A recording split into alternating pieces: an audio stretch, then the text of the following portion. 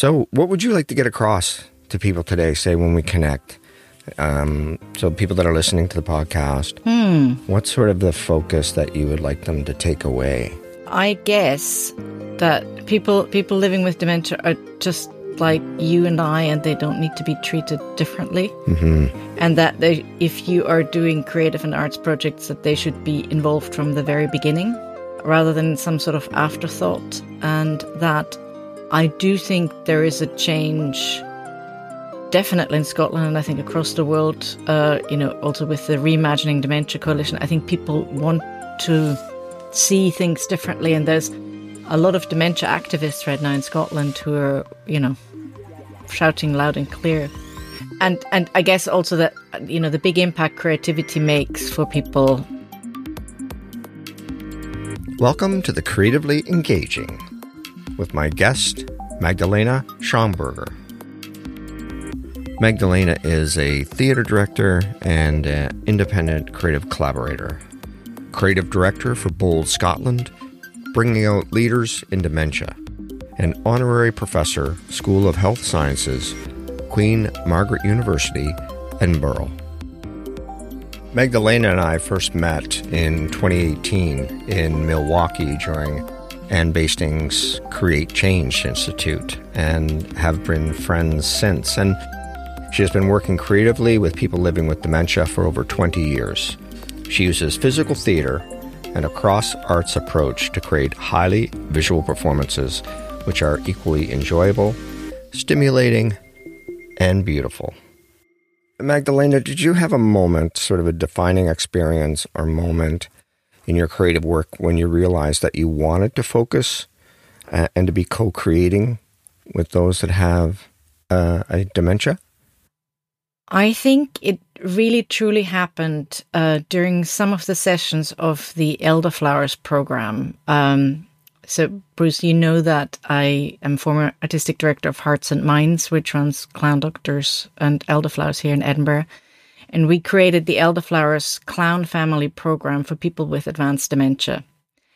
And I think it was when I saw how much life and light people showed and how much they were capable of doing and giving if they were presented with a chance to do so, rather than just receiving the cup of tea, receiving the clothes, receiving the food.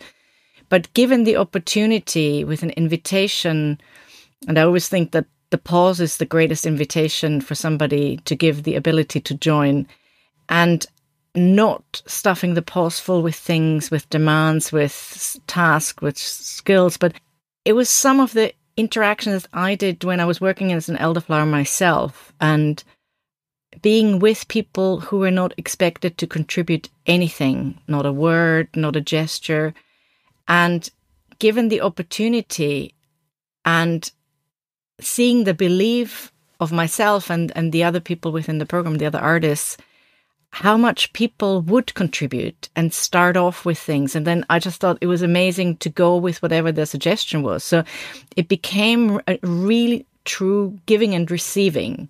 And I think for me, it's really humanity, and a human being is all about giving and receiving. If you're no longer allowed to give, you kind of cease to exist. So it was some of those interactions. I mean, I can give you an example of one gentleman who was with very advanced dementia on a lounge chair and not looking up at all. And I was doing something at kind of a movement with some scarves at his feet. And nothing happened for a very long time. But something inside me kept the belief that something was going to happen. And suddenly the person moved and picked up a scarf from the air, held it up triumphantly, and started speaking to me. So I guess those kind of things where out of nothing something comes and then you can develop it further. But I think if you're too stuck with your own ideas of where you think it should be going, you actually close all these doors. So I think those would be some of the defining moments for me. What year would that have been when you started the Elderflower? Well, we started Elderflowers in 2001, which was a couple of years after we started Clown Doctors. And we'd done some projects, obviously, with children. and children with complex needs, and were then encouraged by the Dementia Services Development Centre to look at working with people living with dementia. I had really wanted to work with seniors anyway, because I grew up, I've lived in Scotland now for 25 years, but I grew up in a small town in Austria and in Grieskirchen in a house with lots of different generations. And I've always loved old people. So working with old people was something that was completely on my radar, and working with people living with dementia was suggested. And I was just curious and said, why not? And the rest is history, I guess. Well, it seems like a natural fit. I was going to ask you that question, where you grew up and sort of your family and the dynamics of your parents and grandparents and a multi-generational family. Would that have impact your decision of where you are today, right? I think so. I grew up as I said, in a small town, Grieskirchen, 7,000 inhabitants perhaps, in a house that had maybe 3 bedrooms. And where, kids had to share bedrooms and bedrooms that were so small that later they became bathrooms at a later stage.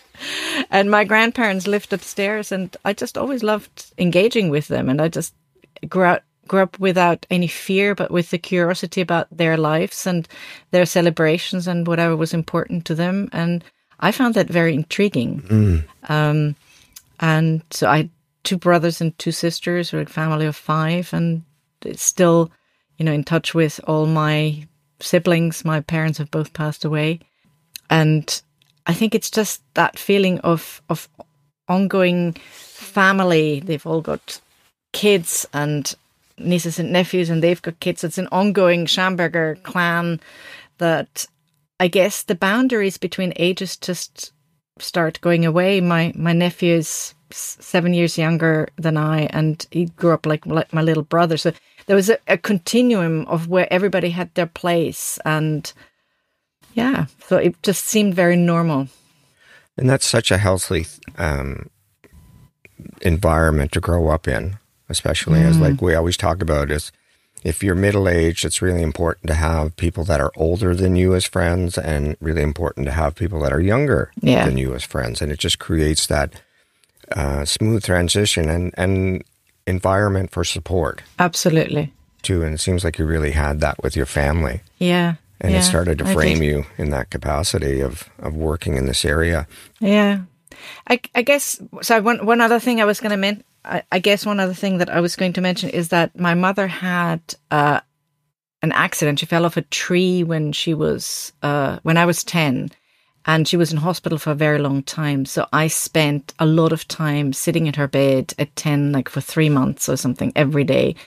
And I think that has also had an impact on how I feel about healthcare and how comfortable I am around in a healthcare environment, and the smells and the sounds and just being there. And I believe that has had a huge impact, actually. And that's interesting that you say that, because it makes me think back. My dad was a doctor. And what he used to do is I used to love going to visit the patients with him at the hospital. And so as a little boy, and I think, I look at it now because we do intergenerational programming in this framework. But back then, my dad was doing it, I guess, with myself, as I was just going around, and he'd be with his patients and I'd be talking to the patients in the acute care hospital. So, I guess these early experiences that we have sort of direct us down this pathway in some ways. I didn't think of that until right now, actually. So Magdalena, seeing you build your caring nature with your mother and the sense of community you were building with your family, it becomes pretty clear how your path was starting to form for you as you move along. Yeah. In 2015, you did Clean Sweep, and I noted that you had mentioned in the description of that production that it was sort of one of the first moves that you had taken to look at an existing theater production and make it more accessible for people living with a dementia. Yeah. So how did you do that? What did you learn from that process? Well, firstly, I had embarked already a move away from Hearts and Minds in 2014. I was given a big Paul Hamlin breakthrough grant to explore my work in a different way, to look much more at theatre environments, dance and music, rather than hospital clowning or theatre clowning with people living with dementia.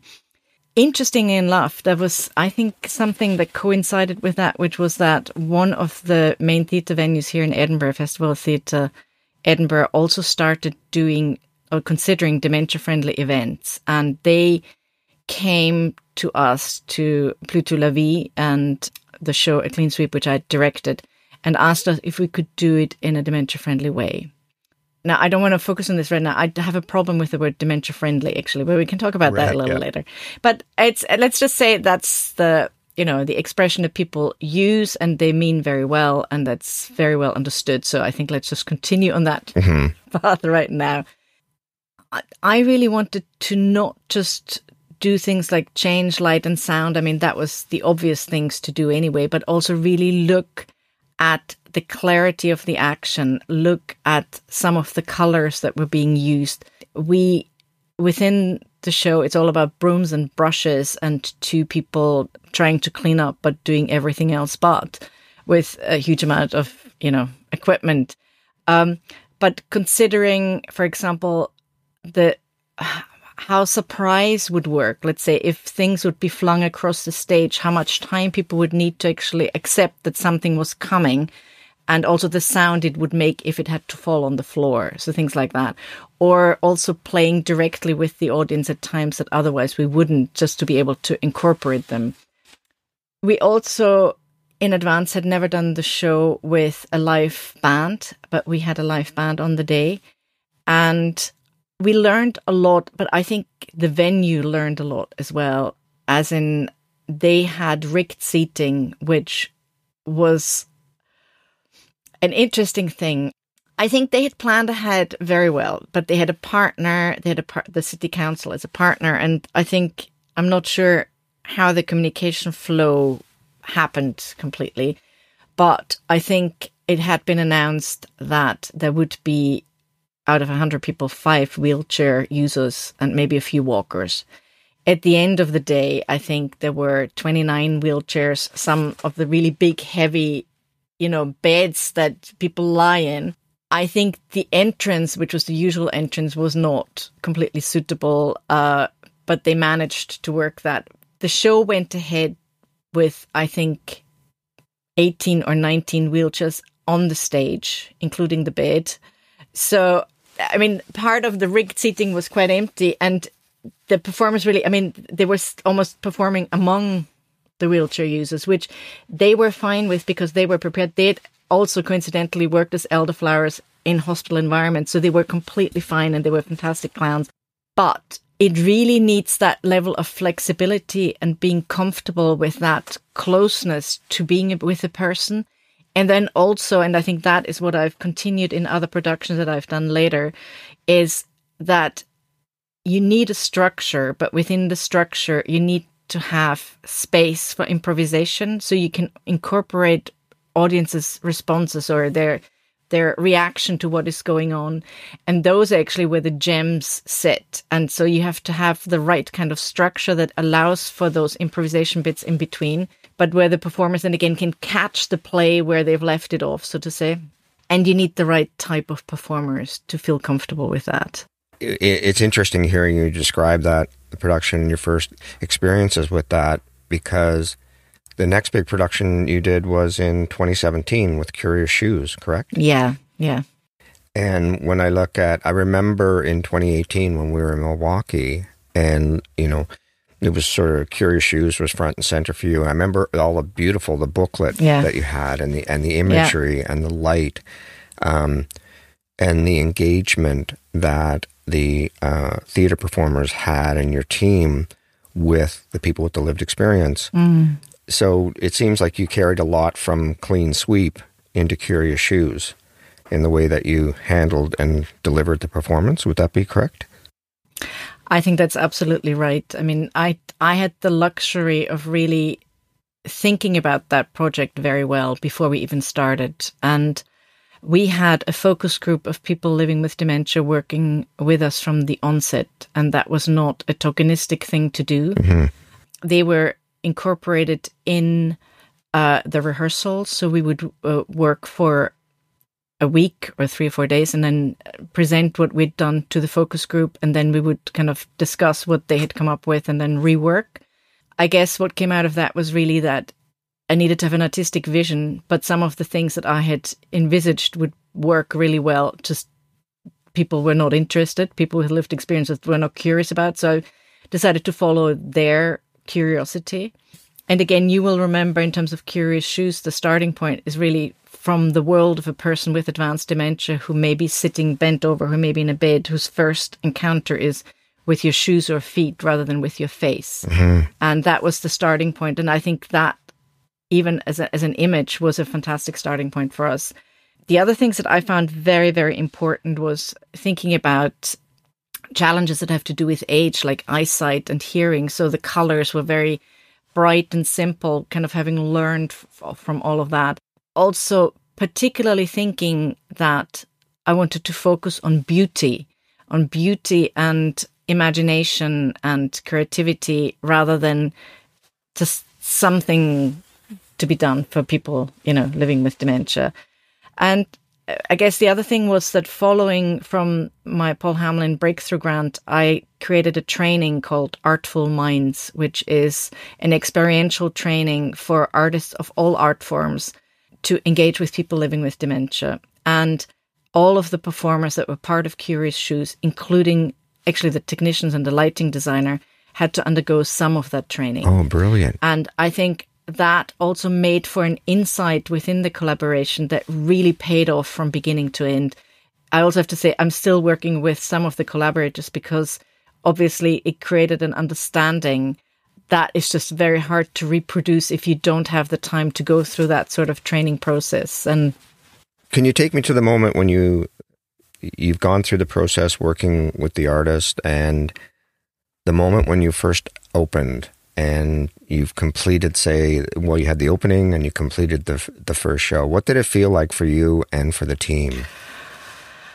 It felt amazing and fantastic because it had truly become what I'd envisaged, and it had been in my head for so long, and it's not very often that you can actually say you've really achieved what you set out to achieve.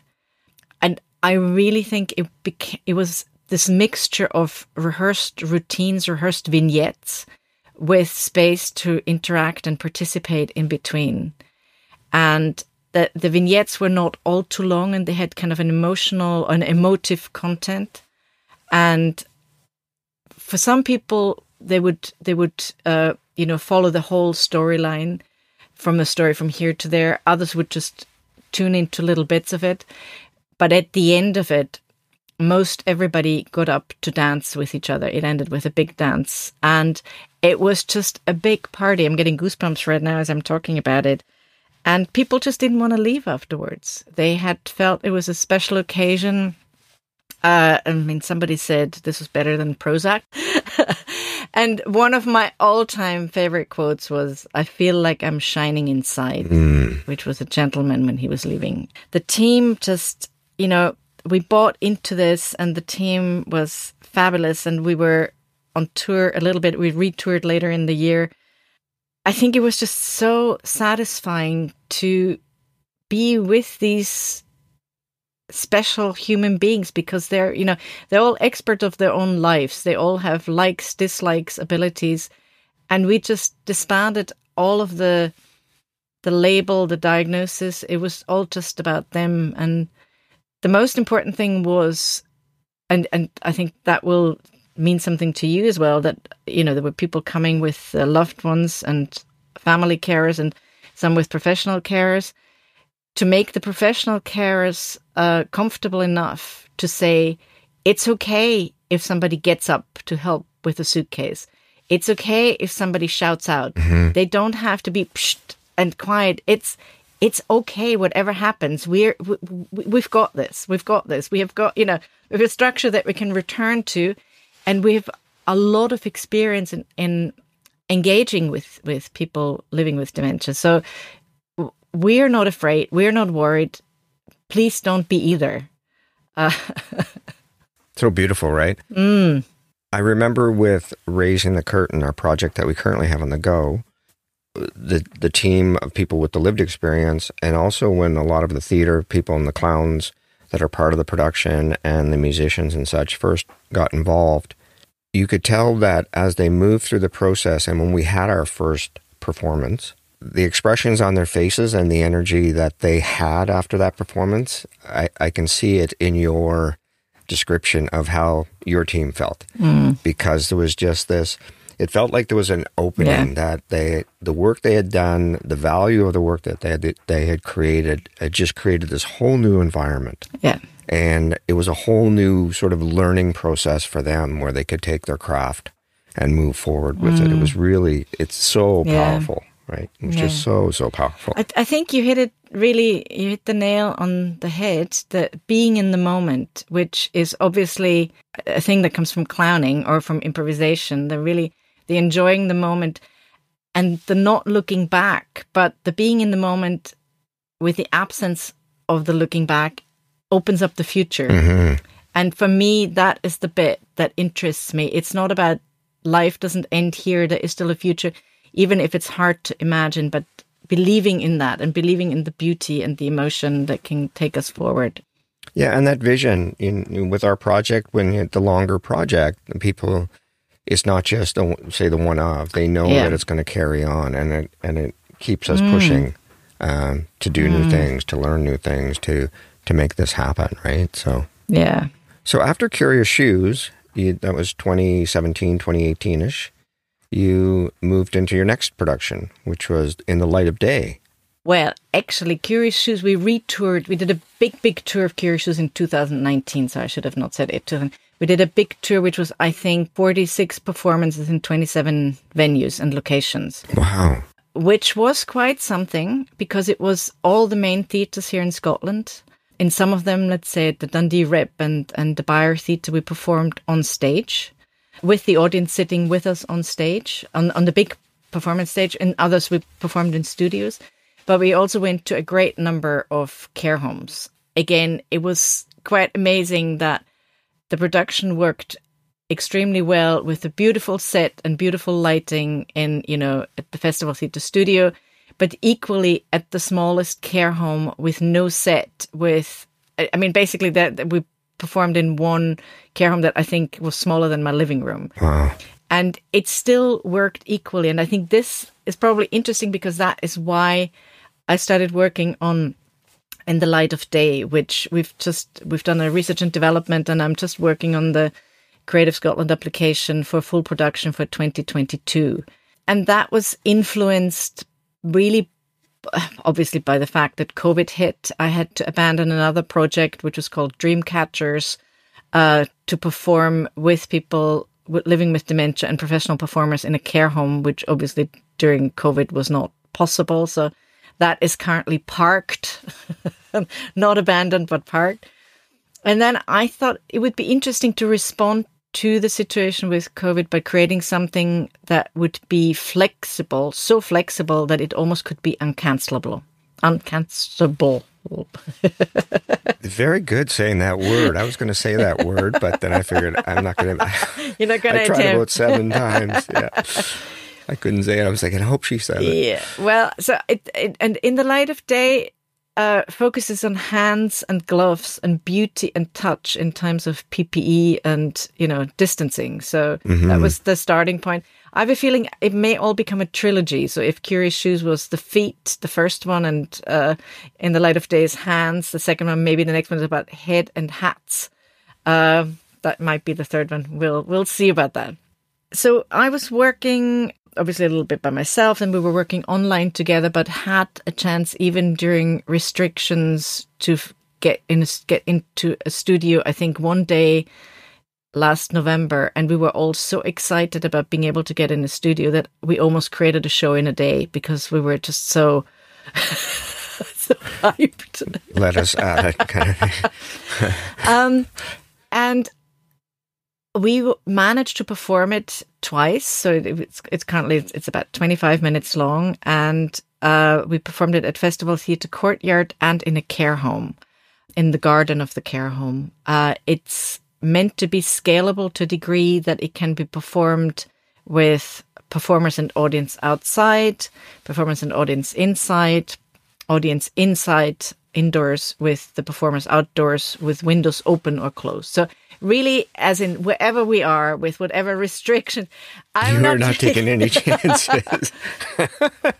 And also it could be scalable from, an audience of, I'll say 25 to an audience of one. Mm-hmm. I don't like bigger audience sizes because I'm all about direct engagement. And I think once you go beyond 20 or 25, it becomes a massive audience for people living with dementia. We know that each of them is very different, and not just because of their background, because which type of dementia they have and how they experience it and what their needs are because of that. So yeah, that's in the light of day. And I think we've come up with some, it's more of a love story, this one. There was some love story element in the other one, but this is definitely always, I love mistakes and I love failure and I love celebrating failure. So it's, people trying to get through life and succeed and they don't quite get there, or they need support. And I think this is, if you ask the audience to support what is going on, they will really, there's something I think innate about us wanting people to succeed. So if we give the audience the opportunity to want that from the performers, they will try and help. Mm-hmm. And that works for me. It's interesting watching your face. People won't see your face because we're audio only. But as you started to speak about in the light of day, like your body and your energy started to increase and there was a different radiance to you as you're thinking about this new project and potentially where it can go. Oh, so thank you. That'll be exciting. Yeah. So just looking at a couple that you've done, Clean Sweep, Curious Shoes, you park Dreamcatchers, In the Light of Day. When people hear of your amazing work, and I think of people listening to the podcast, and they go, I could never do projects like Magdalena is doing. What would you say to them? Anybody can do a project. You just need to get going, I think. And if you don't have an idea for a project, get together in a room and collaborate. And, if you get together with artists and you still don't come up with a project, sit down with people living with dementia and ask them what they're curious about and follow their nose and your nose. And I just, yeah. I mean, I have to admit, I see a project pretty much everywhere. I just look at something and I just have to hold my reins and my horses because otherwise... You'll have too many things on the go. I do. I do. Yeah. Looking at that area of your life and the work that you're doing, you also have another expression of creativity in it, but in a different direction with Bold. Yeah.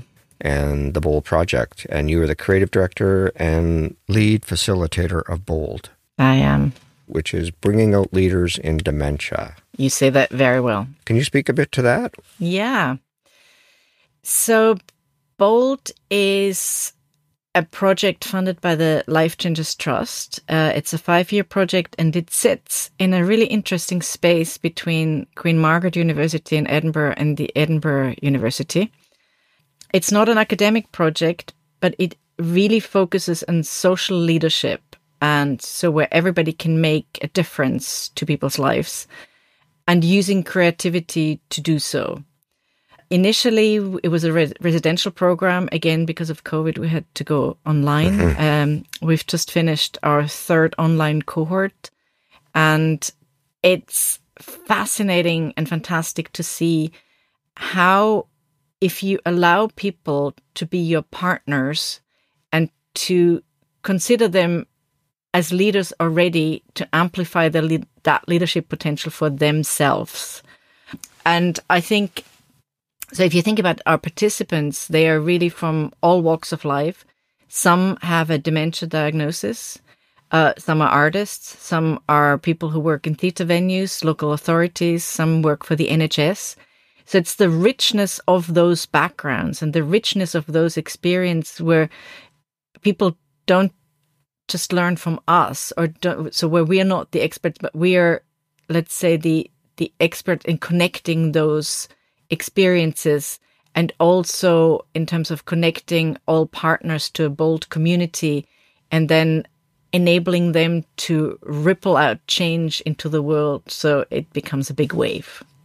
So it sounds like it's really about agency and contribution and purpose. Yes. What would be an example of something that you would be working on right now?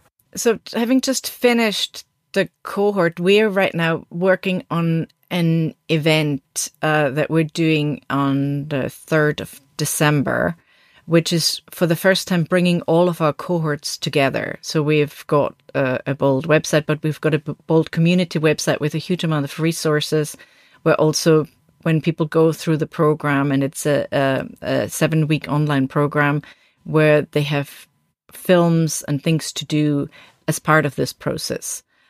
And for this event on the 3rd of December, we're talking about speed flourishing. We're talking about people with a dementia diagnosis actually running workshops for other people. We're talking about almost doing an open house where people can show each other the art that they've created throughout the program. But it also is about, let's say, there are people interested in working as part of, I don't want to say it, focus groups. We've also have a sister project, which is a policy project called About Dementia. They always need input for their projects, and as does Scottish Government. And some people are interested in contributing like this. And for example, one of the things that I do with them is trying to strengthen their voice. It's all about stories and telling stories and having a voice to do so. So I run a lot of the, let's say, grounding, breathing, voice exercises, physical body exercises, even online. And it's to be able to encourage people to go out and make that change that they already have in themselves, but all obviously focused on the dementia world here in Scotland. What do you think it is about Scotland that has made them take on such a focus of awareness of dementia, developing programs? I mean, you have the University of Stirling. Yeah. And that has a world-recognized dementia program. What else, about the energy of Scotland, do you feel that has making them a leader? Yeah. When I hear people talk in North America about, innovative projects with dementia, Scotland always comes up. I think it has to do with the size of the country. Interesting enough, Scotland is very similar in size and inhabitants as Austria. So it's kind of interesting that I've settled here 25 years ago. It's about the type of people that are here. I think people really care, and they're quite open-minded, and they're quite curious. It often has to do with everything, with specific people who are forerunners on certain things. And I think it's a combination of, as you said, for example, the Dementia Services Development Centre, University of Stirling, ECRID at the Edinburgh University, but also some people within the Scottish Government who, as far as I know, they wrote the first dementia strategy that happened across the world. The world, okay, yeah. So I think it was the very first, yeah. I knew a couple of the people who were part of this, and it was very interesting because instead of almost throwing money at this, they somehow managed to fire people up to contribute and to try and look for change. There was also very early on, and I'm really lucky within Bold. I work with a team of fantastic partners. One of them is Professor Heather Wilkinson, who is the director of ECRID. And she was very involved in setting up the first dementia working group, which were people living with dementia actually talking about what they really wanted from a government, from healthcare and so forth. Those are still kind of working as the dementia alumni, and they have been almost, well, not replaced or not superseded, but there's now kind of quite a group of dementia activists in Scotland who are taking the work forward. But the dementia alumni in this first dementia working group, Agnes Houston and Nancy McAdam and James McKillop, for example, they're still around, and they're still helping to write manuals, books for with others for people living with dementia. So, and then I'm lucky enough to work a lot with Professor Brendan McCormack, who is the head of nursing at Queen Margaret University. And he's just really a visionary and person-centered care, talking about flourishing, where everybody should be living the best life that they can, even those who have a dementia, looking beyond those labels.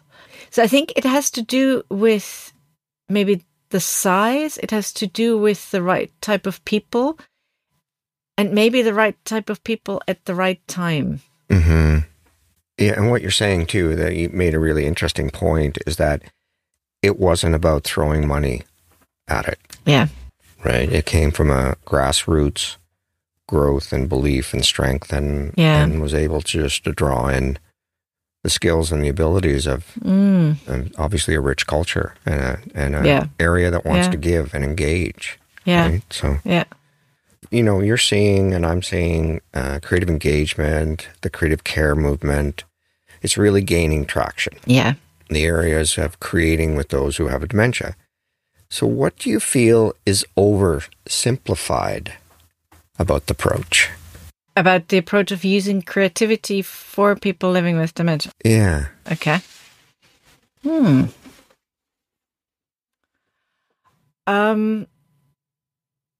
I think that sometimes creativity is used as an activity to keep people busy and giving them like a one-stop approach of, here's a book of activities, you do the activities, and then people will be creative. I firstly think that each one of us, if we have a dementia or not, have certain preferences about what we like to do and what we don't like to do. The challenge, I guess, is that if you're working in a care home environment, to be able to facilitate, let's say, a person who would like to paint in certain ways at the same time while somebody else would like to make music in certain ways. Mm-hmm. So I think it's very easy to, again, become the creativity label. Let's do some creative activity for people. Again, it's about every single person, and it's about challenging them and ourselves and aiming high. And the aiming high bit is the one that I will never let go. And the aiming high has to do also with my own perceptions and my own plans, to be able to be open that there is something beyond of what I can imagine if I look at a person. Mm-hmm, mm-hmm. Very much so. And not diversionary. We're not looking at the creative arts and create, but as really as collaborative. And with Anne Basting saying, I remember her really focusing on the work. You're looking at it with artistic rigor. Yeah. Quality of the work that you push forward as a team. Absolutely. I completely agree. I completely agree. You as my fellow time slips master trainer, you know what we're about. And I knew when I threw that oversimplified out, I knew you go, what's he talking about? Where's he going with this thing? But exactly the same answer. I know I would have done it. If somebody asked me that question, I would have went, oversimplified. What the hell is he talking about? So I think we can agree on, definitely we're not going back to where we were. Things have changed. COVID has changed everything. So you're based in Scotland. You work throughout Europe, and your work could easily translate to a global audience. Can you envision some type of collaborative and creative information network, exchange network with other teams around the world? Sure. Okay. Are you asking me? Let's do it. No, firstly, you're right. I think, so I do work across Europe. I've been very lucky. I've also, and we've not touched on, I still run compassionate clowning workshops, or I deliver them. Let's say that. That's very Germanic of me. I deliver compassionate clowning workshops across the globe, including, places like Palestine and Dallas, to go from one to the other. But I also had plans to take some of my projects and some of my trainings to Canada, except to Toronto, which was planned during COVID, which is slightly paused. And there was the possibility of maybe franchising one or two of my projects. There was also a plan of doing a project in Taiwan with looking at their cultural preferences and stories. So I'm as you know, it's my biggest strength and my biggest downfall. I'm permanently curious. So if there is something about an international network, I'll be there. Well, I could see it happening. As we look and we see amazing pockets of work that are happening all across our country and through Europe and North America and around the world, I think we're leading ourselves towards some kind of connection where we can share resources and share experiences. So I guess that was the upside of COVID, that we've learned to connect online, to collaborate online, to have to do less travel, both for the environment and our own well-being and families and so forth. There's still a bit of collaboration and co-creation that happens in a room together that is very special, but I think you can find these blended methods of connecting.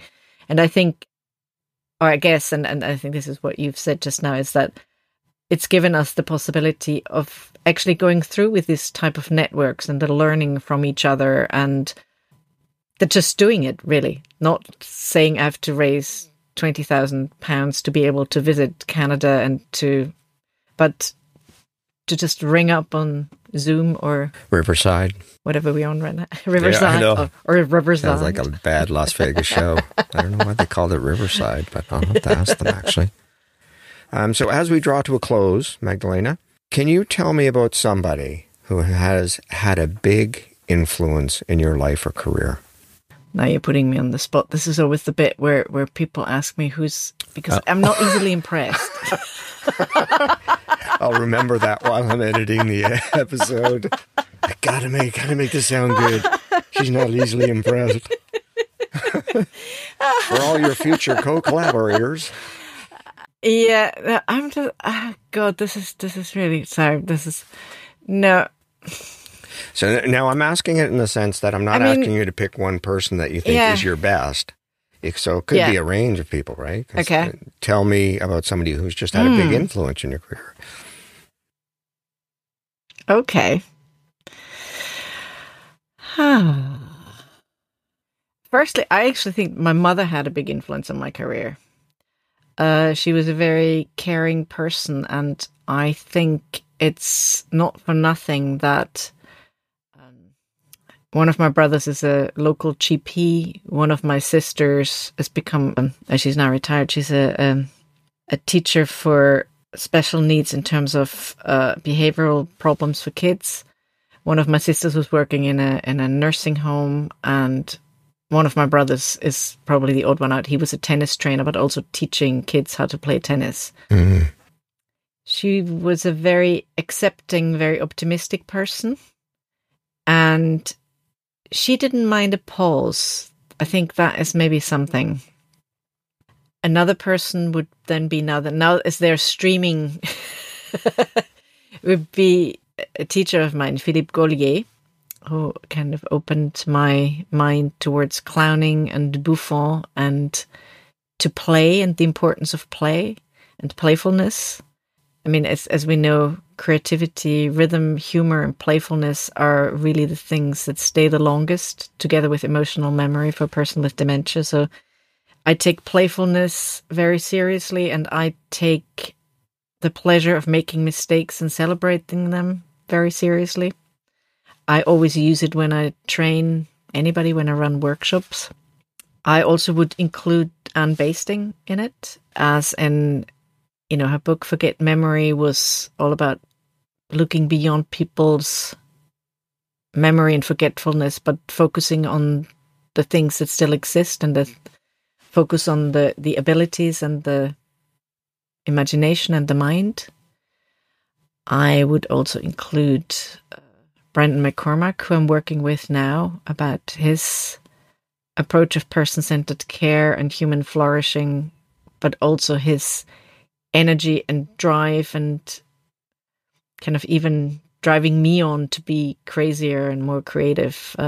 He also, and that's probably the one thing that we haven't touched on yet, that he's responsible for me becoming an honorary professor at the School of Nursing at Queen Margaret University. And for quite a while, I had the pleasure of saying I'm in charge of a bunch of clowns, but I'm honorary professor of nursing at Queen Mary.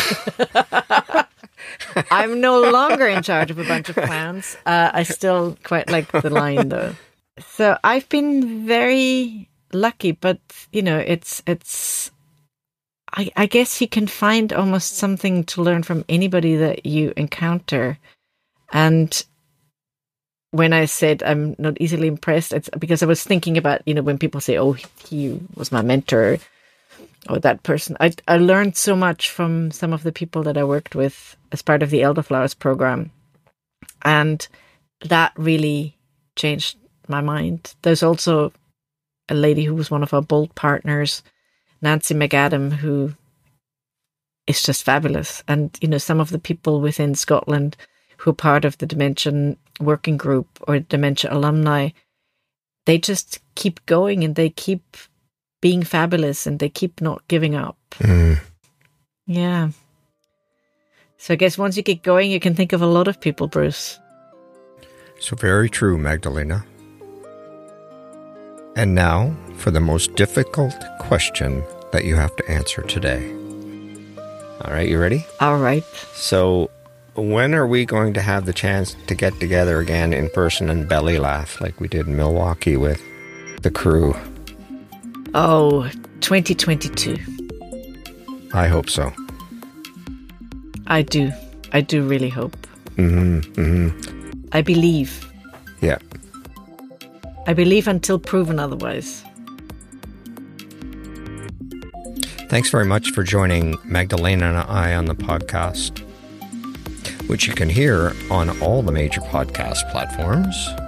And if you go to the website, www.thecreativelyengaging.com, you can find the links to the resources we spoke about today and also a transcript of our interview.